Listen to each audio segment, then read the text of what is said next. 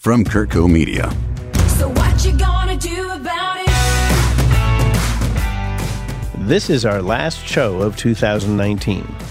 We'll be back arguing at full speed on January 2nd. But for now, welcome to our emergency episode of Politics Meet Me in the Middle, the impeachment show. This is a selfish thing because I personally want all of us to have some authority and knowledge to lead dinner table conversations with our friends. Almost no one is shy of emotions or political opinions these days, but that's not what we're here for, at least initially. And with me, we've brought back some of our favorite guests. Of course, we start with our Pulitzer Prize-winning historian, author, professor, and worldwide lecturer, Ed Larson. How you doing, Ed? Nice to see you again. I'm doing great. We've also brought back Ed Warren, who was among Washington, D.C.'s most influential Supreme Court attorneys, with decades of experience as one of Washington's most insider influential Supreme Court litigators with Kirkland & Ellis, where he has been of counsel since 2005. And to round us out, we have Jane Albrecht back, an international trade attorney who represented U.S. interests in Washington, D.C., Europe, Russia, and beyond. She's worked with high-level government officials in many countries, and she's been involved with several presidential campaigns. And in full disclosure, she's also president of the local Democratic Club. Ed, let's start, please, with a clear description of the genesis of Congress's right and rules for impeachment. The convention, the delegates in Philadelphia, spent more time crafting the presidency than on any other issue. The president was like a prime minister, picked by Congress and removable by Congress. Then it evolved into the powerful presidency, the almost king-like presidency that we ended up with. And when they moved to that sort of presidency, an independently selected presidency, they realized that impeachment powers were necessary because that's where it differed from England. In England, you could impeach any officer other than the king and royalty. And they realized we needed to be able to impeach the monarch. So, Ed Warren, tell us about the writings for impeachment and what type of guide we have for that process. When the Constitution was ratified, there was concern. We were right in the middle of the French Revolution, or that was about to happen, and there was fear that either England or France would be able to control what was going on in the United States, and that the executive could be a pawn of either one of those two great powers. And so I think historically that's the context. Now, so it was more about protecting our country from foreign engagement than it was protecting us from a rogue president? They talked about both at Philadelphia. But just as Ed said, the main thing they talked about was foreign influence in our election, or basically bribing an existing leader. And that had happened. They had the one great example of that in Charles II, who was getting directly paid by the French government during his term of office, and changing their position on the Netherlands, on their alliance with the Netherlands, solely in response to direct payment by the French government. And that was absolutely scandalous. And that issue, more than anything, drove this push that we have to have the impeachment power. My recollection, but again, you have delved in this much deeper, was that when they went with the concept of a president as opposed to something like a prime minister, they weren't trying to create a monarch. In fact, they were very careful that they did not want to create a monarch. And so some of these protections came in precisely because of that. You're absolutely right, because one thing that characterizes a monarch is the law. There's no such thing as a monarch being above the law. The monarch is the law. The monarch cannot break the law. That was an important point. But impeachment is something different, because impeachment is not just whether you break the law. Impeachment was holding a president accountable. This debate went on for a long time, and there were arguments to make it much more pervasive, more broadly defined than it ends up in the actual terms in the Constitution. Well, they do broaden it a little bit by adding treason and bribery. You can impeach for treason and bribery and high crimes and misdemeanor. They were afraid particularly of treason and bribery. Treason is directly working with At times of war or in opposition, when you're dealing with a foreign adversary, the classic example of the time would have been, that they all knew, would have been Benedict Arnold. Benedict Arnold selling out West Point for money to the British. That was treason because we were at war with England. That's a but you very have to be at war. Let's take the example of the Steele dossier, where the argument, at least in its most extreme form, was that Donald Trump was essentially an agent of the Russian government because he was compromised and was going to be unable to act in the national interest. I mean, at some extreme, that would qualify, it seems to me, as treason. High crimes and misdemeanors is the vague part of the impeachment criteria. Bribery, because it stands out, does pose the question of what is bribery. And, for example, the Supreme Court's recent decision with the Virginia governor in the O'Donnell case suggests that bribery is pretty doggone hard to prove. So if you do this, I'll give you that is not enough to... I don't think so. I can't help it. I didn't want to get right into our current day situation, but it seems like we have to. So in this case, where the primary subject at hand is the concept of bribery, where a delay, at least in about $400 million in aid, was presented simultaneously with the concept of, would you do me a favor? Do you see that rising to the level of a bribe? I guess my reaction is this. The president has authority in foreign affairs, which is his authority under the executive powers. And deals are constantly being made in foreign affairs with a quid pro quo. Quid pro quo is hardly a novel idea. I mean, we heard President Obama speaking to Medvedev off mic saying, hey, leave me alone till after the election and then we can do business. Now, I mean, what could be more clear than the trade there? I don't find it nefarious or bad in any respect, but I think there's lots and lots of trades that go on all the time. There's a significant difference. No, there is a difference. And the difference is when you're negotiating on behalf of U.S. interests, which I've done, you're advocating for U.S. interests. It's quite a different thing when you're advocating for your own personal gain, which is what was involved here. I think you're right, but I think whenever let's don't treat presidents or anybody who's negotiating in foreign affairs as some kind of pristine folks that don't ever consider their private and personal and political interests, because I think that's common.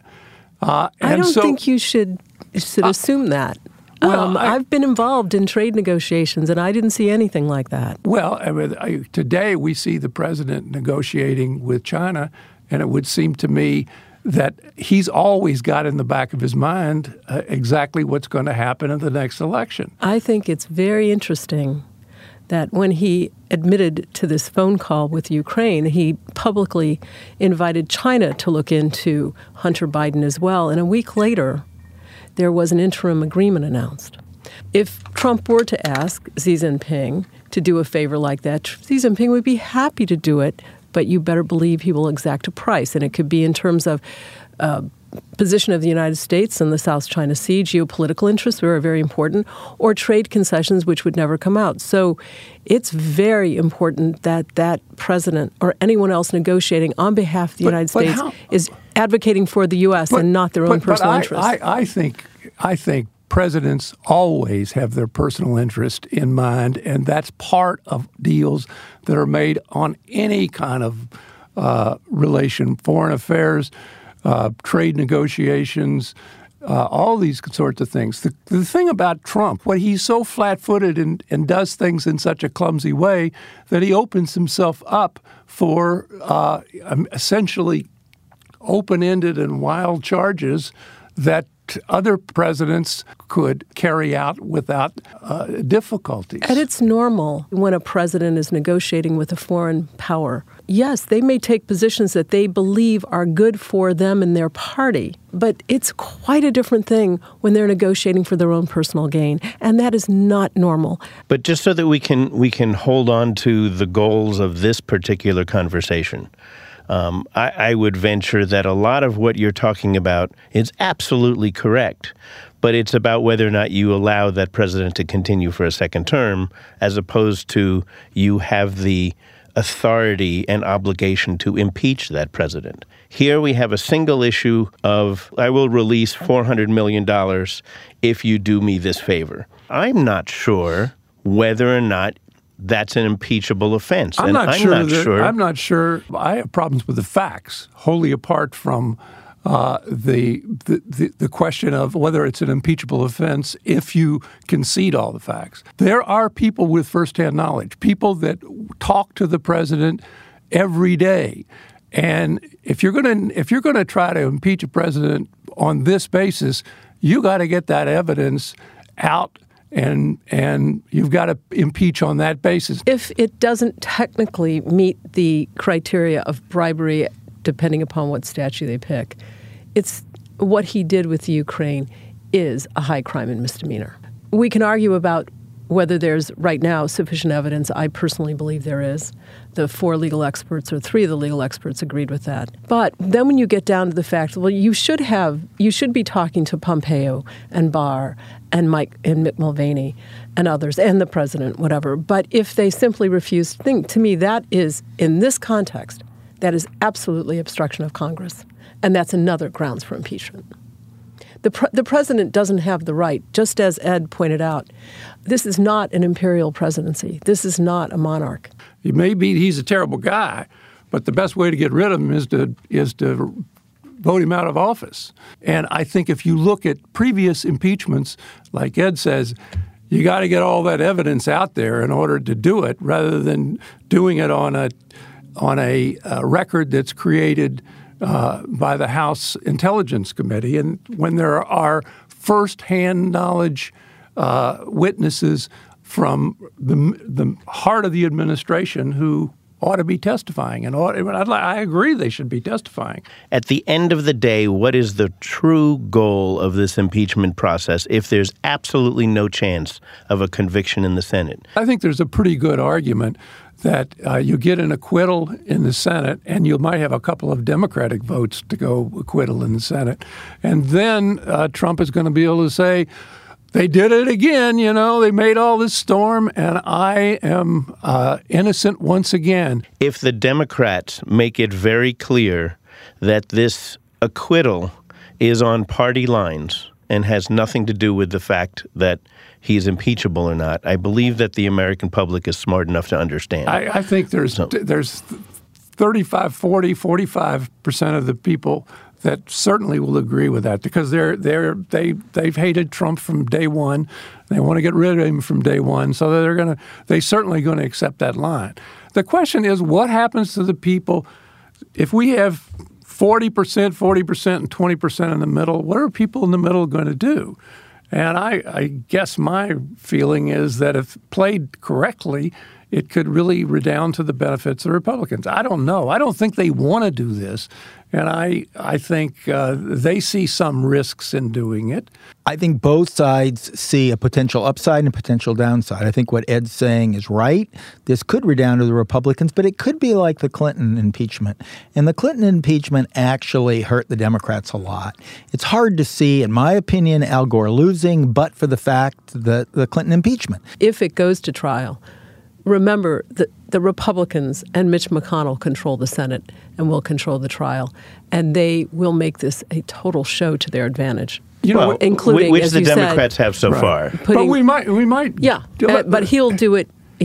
Mitch is shrewd and savvy, and he will do it very well. Well, and but shameless. The one thing we might add into the mix here is John Roberts is going to be running the show too, and it's not clear to me how John is going to play this. I mean, he is nothing but a institutional guy, and he is not going to want to look like he's a pawn of Mitch McConnell. I don't think he would. He will do certain things. I don't think he can stop them from doing other things. And that's in terms of calling witnesses, yes, but but just take the hearsay testimony would be one example. My guess is that even though I don't think that testimony should be allowed in a trial because it's hearsay, I think he probably would let it in. I mean, I think they will be able to build their case, the same case they've built so far with Robert. Now, maybe I'm wrong. If it did go to a Senate trial, to what degree could the administration continue to stonewall and not let any of those people? If the Senate subpoenas Pompeo and Barr and whatever, it may go to the Supreme Court and it may drag out, and that means this goes through the elections. They won't subpoena them. I don't think they're going to subpoena them. That seems to be. It makes it hard for them to say they care about more facts then not subpoena them. That's the problem. Because, I mean, to me, those facts are the key facts. And that, however much you think these foreign affairs people and the foreign service people are fine people, which I do too, they don't make foreign policy, and they were working on a presumption that all these bad things were happening. Well, if they were happening, the guys that know about it are John Bolton and Pompeo and I understand what you're talking about, that, and I don't think there's anyone in the House that doesn't understand this, that this is not about a difference in foreign policy. And I will say this, it gave me great hope for this nation when I saw the testimony of the ambassadors and the Foreign Service professionals, because they had the strength of character, the knowledge, the commitment to doing it right, that has made this country great, actually. And it gave me hope that that is still there despite the current administration. But this is not about, and I also understand what you mean when you talk about, the State Department process and the people can get jealous of administration and they don't agree with the policy. But that's not, they knew what was going on, and it wasn't all secondhand. And there's no question that Gordon Sondland and others didn't make up this criteria. This came from the president, and there's plenty of direct evidence on that count. I think I'm going to have to cut us off right now because we got to take a break. We'll be back in 30 seconds, I promise. It will be Hi, I'm Robert Ross, host of Cars That Matter. You might be wondering what makes a car matter, and I have a feeling you already know the answer. Some cars have changed history. Some you can hear a mile away. Some have lines that make your heart skip a beat. If a car's ever made you look twice, then I think you know the ones that matter. Join me as I speak with designers, collectors, and market experts about the passions that drive us and the passions we drive. Cars That Matter, wherever you get your podcasts. So what you gonna do about it? Which president since Nixon has not been subject to the other party looking for impeachment material? There are no examples of that. I mean, there's always a fringe, and this, I think, would distinguish what's going on now. There's always been a fringe that said, we're going to impeach this person, we're going to impeach Earl Warren, we're going to impeach, going back as far as we can remember, there's been a fringe that wanted to impeach a president because of differences of opinion or whatever. So I think it's common. I think that's one of the big problems, though, is that I just think there has to be a very high bar for impeachment, because otherwise we're going to turn it into a politicization which can result in effective coups and to turn over leadership on that basis. In answer to your question, I would say that with both Herbert Walker Bush and also with How about Reagan? Obama, you never had truly serious. Certainly you had some partisans talking impeachment, but you never had anything that would suggest impeachment. Reagan would not fit that because Iran-Contra, there was serious discussion, but then they realized it's so late in his term and how connected was he, and there was a lot of reasons not going forward. I don't think there was any serious talk of impeachment with Jimmy Carter either.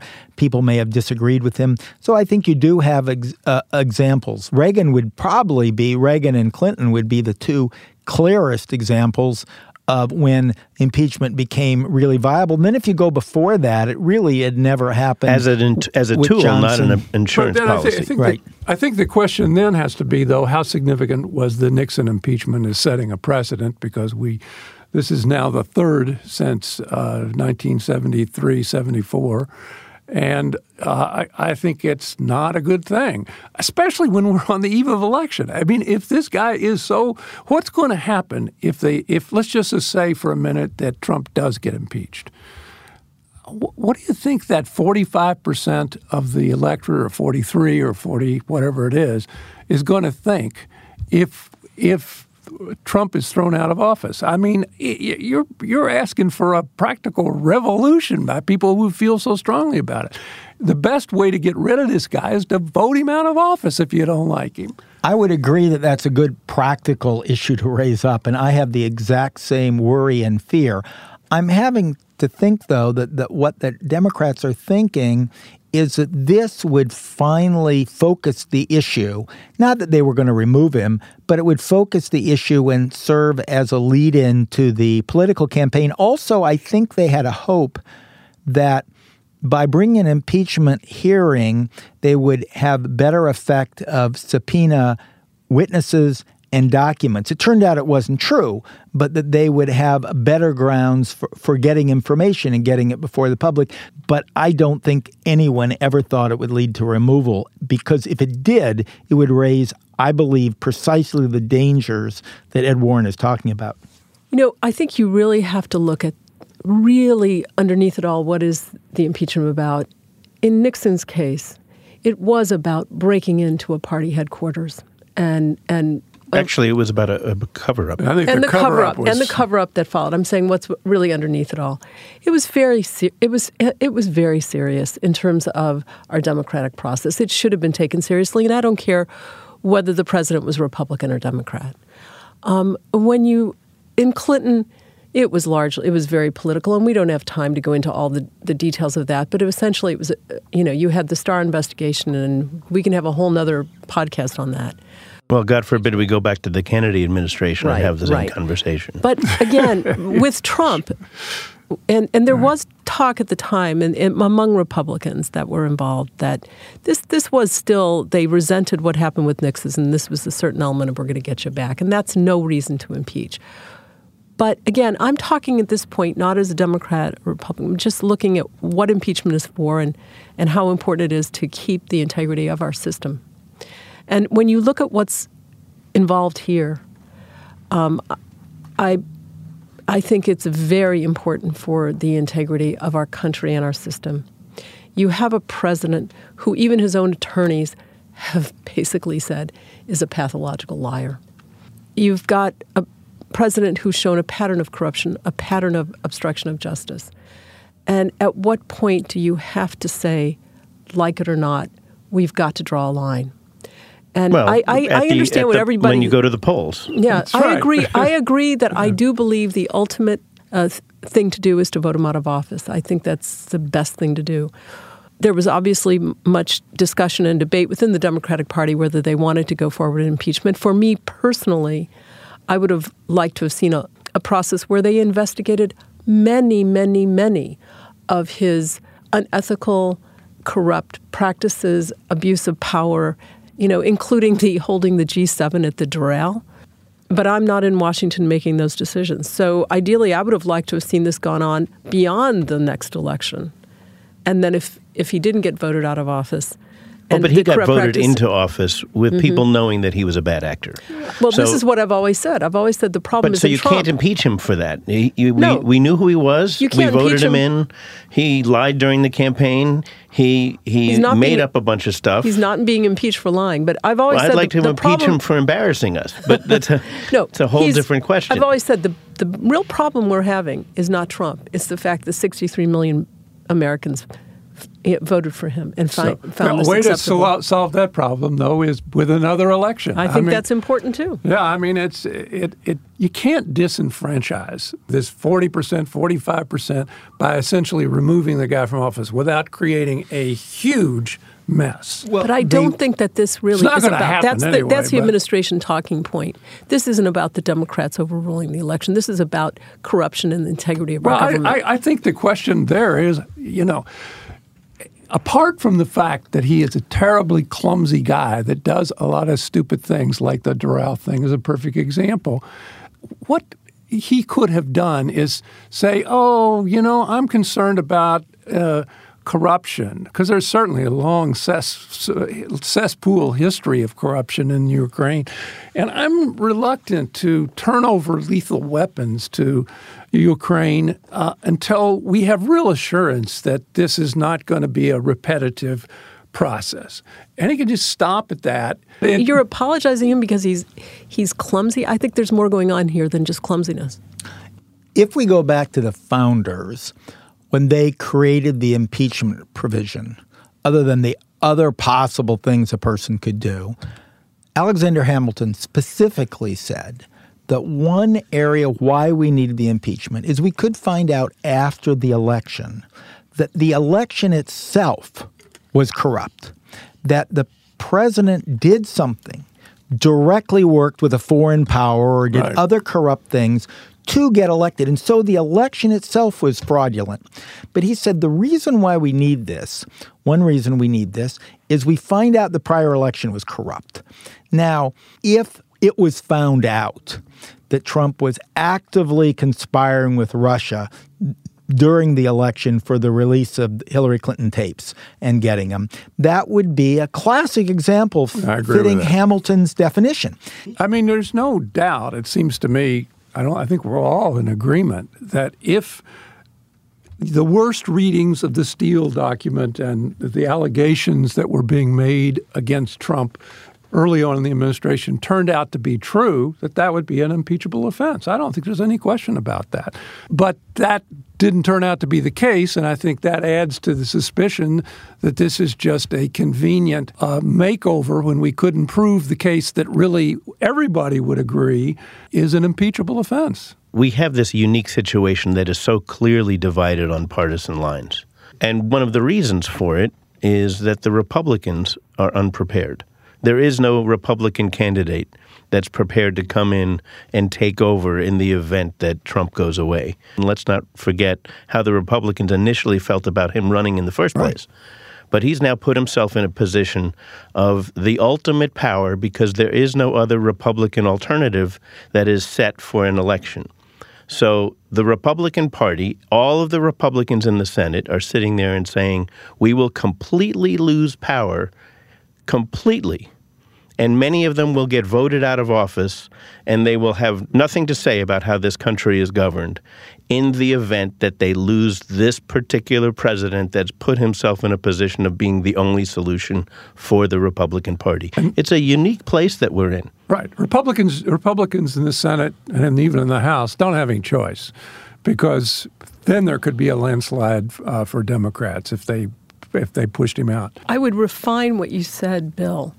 Trump has taken over the Republican Party, no small part because there's not a lot of backbone in it, but also because he's a very effective fundraiser. And he's got his base, and the base is very active, and he's a very effective fundraiser. So they are very worried about getting primaried if they don't kiss up to Trump. Too. I don't think Trump has many friends on Capitol Hill. He's not the kind that sort of generates real friends. So they will turn on him the minute it suits their purposes. But they're so loyal to him because he's tremendously powerful. He's taken over the Republican Party. He's a phenomenal fundraiser. And they will be attacked if they don't fall in line. If he's reelected, how much they turn on him will depend upon what happens after that. Because he will still be a primary fundraiser. And I agree with that, but they've got to find new candidates. They're going to have to. Some people are going to have to stand up and be counted. So my hope that this session would turn into a very clear message to our listeners of what is an impeachable act, what is this case, obstruction of Congress, bribery, abuse of power. And is there a direct answer to the question of, if it were provable that these actions rose to that level, then is this a impeachable offense? And I think you've all said, yes, if it were provable that this is an impeachable offense. Is that correct? Turley's basically got it right, it seems to me. If you could prove all these things, then you got a pretty good argument. I think none of us have had the time to read the Intelligence Committee's report, but based on what I've been able to watch, none of us can watch all of it, and listen to. I think there's plenty of evidence for an impeachable offense. It's not what they're going to do, I believe, but one way out of this by the Democrats that they could still pull off would say, all right, we need this further evidence. We are going to push these subpoenas. We're going to push this testimony all the way to the Supreme Court. We're going to try to get a ruling, and we're going to wait and do anything until that happens, knowing full well that that will preclude them from actually acting but keep the matter alive. That would be one way out, but I don't think they're going to take that out. I don't either. I don't think Nancy would have said draw up articles of impeachment. She's already canvassed her caucus. I agree with that, too. If the Founding Fathers were here at the table and we asked them about this action that Trump has apparently taken in Ukraine, what would they say about that action, and would they call that impeachable? The men who founded our country were truly extraordinary. And I'm not saying that with rosy glasses on. They were real men, and there were very hot fights. But they were extraordinary in terms of their abilities, and I think they understood the importance of the integrity of our government for it to work right. One thing I've learned working with governments from many countries in different systems, lack of integrity, if you have any system, communist, dictatorship, or democracy, if you do not have a system with integrity, it will not work. And they understood what it took to make a government work. If truly Trump or Trump's organization had directly worked with the Russians or with WikiLeaks to get these emails and then time their release to bury the tape he gave where he talked about abusing women, if he had done that, then the founders would have thought that was. I'm not as sure about this one. I mean, we can concoct easily facts. That's exactly what you're doing. That's exactly what I'm doing, where it would be clear-cut, I think. But I don't think these facts personally rise to that level. But that doesn't mean that I disagree with what you're saying about integrity and how important it is in our government. There's that word, integrity in government. We're going to leave that right there, and I'm going to thank the two Eds that are better than one, Ed Larson and, of course, Ed Warren. Thank you both for coming in. And Jane, it is always a pleasure having you here, and I hope you'll all come back in a few weeks, because this is going to the Senate, and we're going to have plenty to talk about. And hopefully you'll come back and we'll have another emergency episode of The Impeachment Show. Politics, meet me in the middle. Thanks so much for coming. So we're going to take the holidays off to hug our friends and family, but we'll be right back on January 2nd with our Supreme Court attorney, Ed Warren, and we'll be talking Roe versus Wade. Turns out that he's a friend of Brett Kavanaugh's, so this should be another thriller of a fight. See you then. If you like what you heard, please help us by telling your friends. And of course, subscribe to Politics Meet Me in the Middle. And if you have time, please leave a review. It really matters to us. You can also check us out at curtco.com, curtco.com. This episode of Meet Me in the Middle was recorded at Curtco Media's Malibu Podcast Studios and was produced and edited by Mike Thomas. Audio engineering was by Michael Kennedy, and our theme music was composed and performed by Celeste and Eric Dick. It will be okay.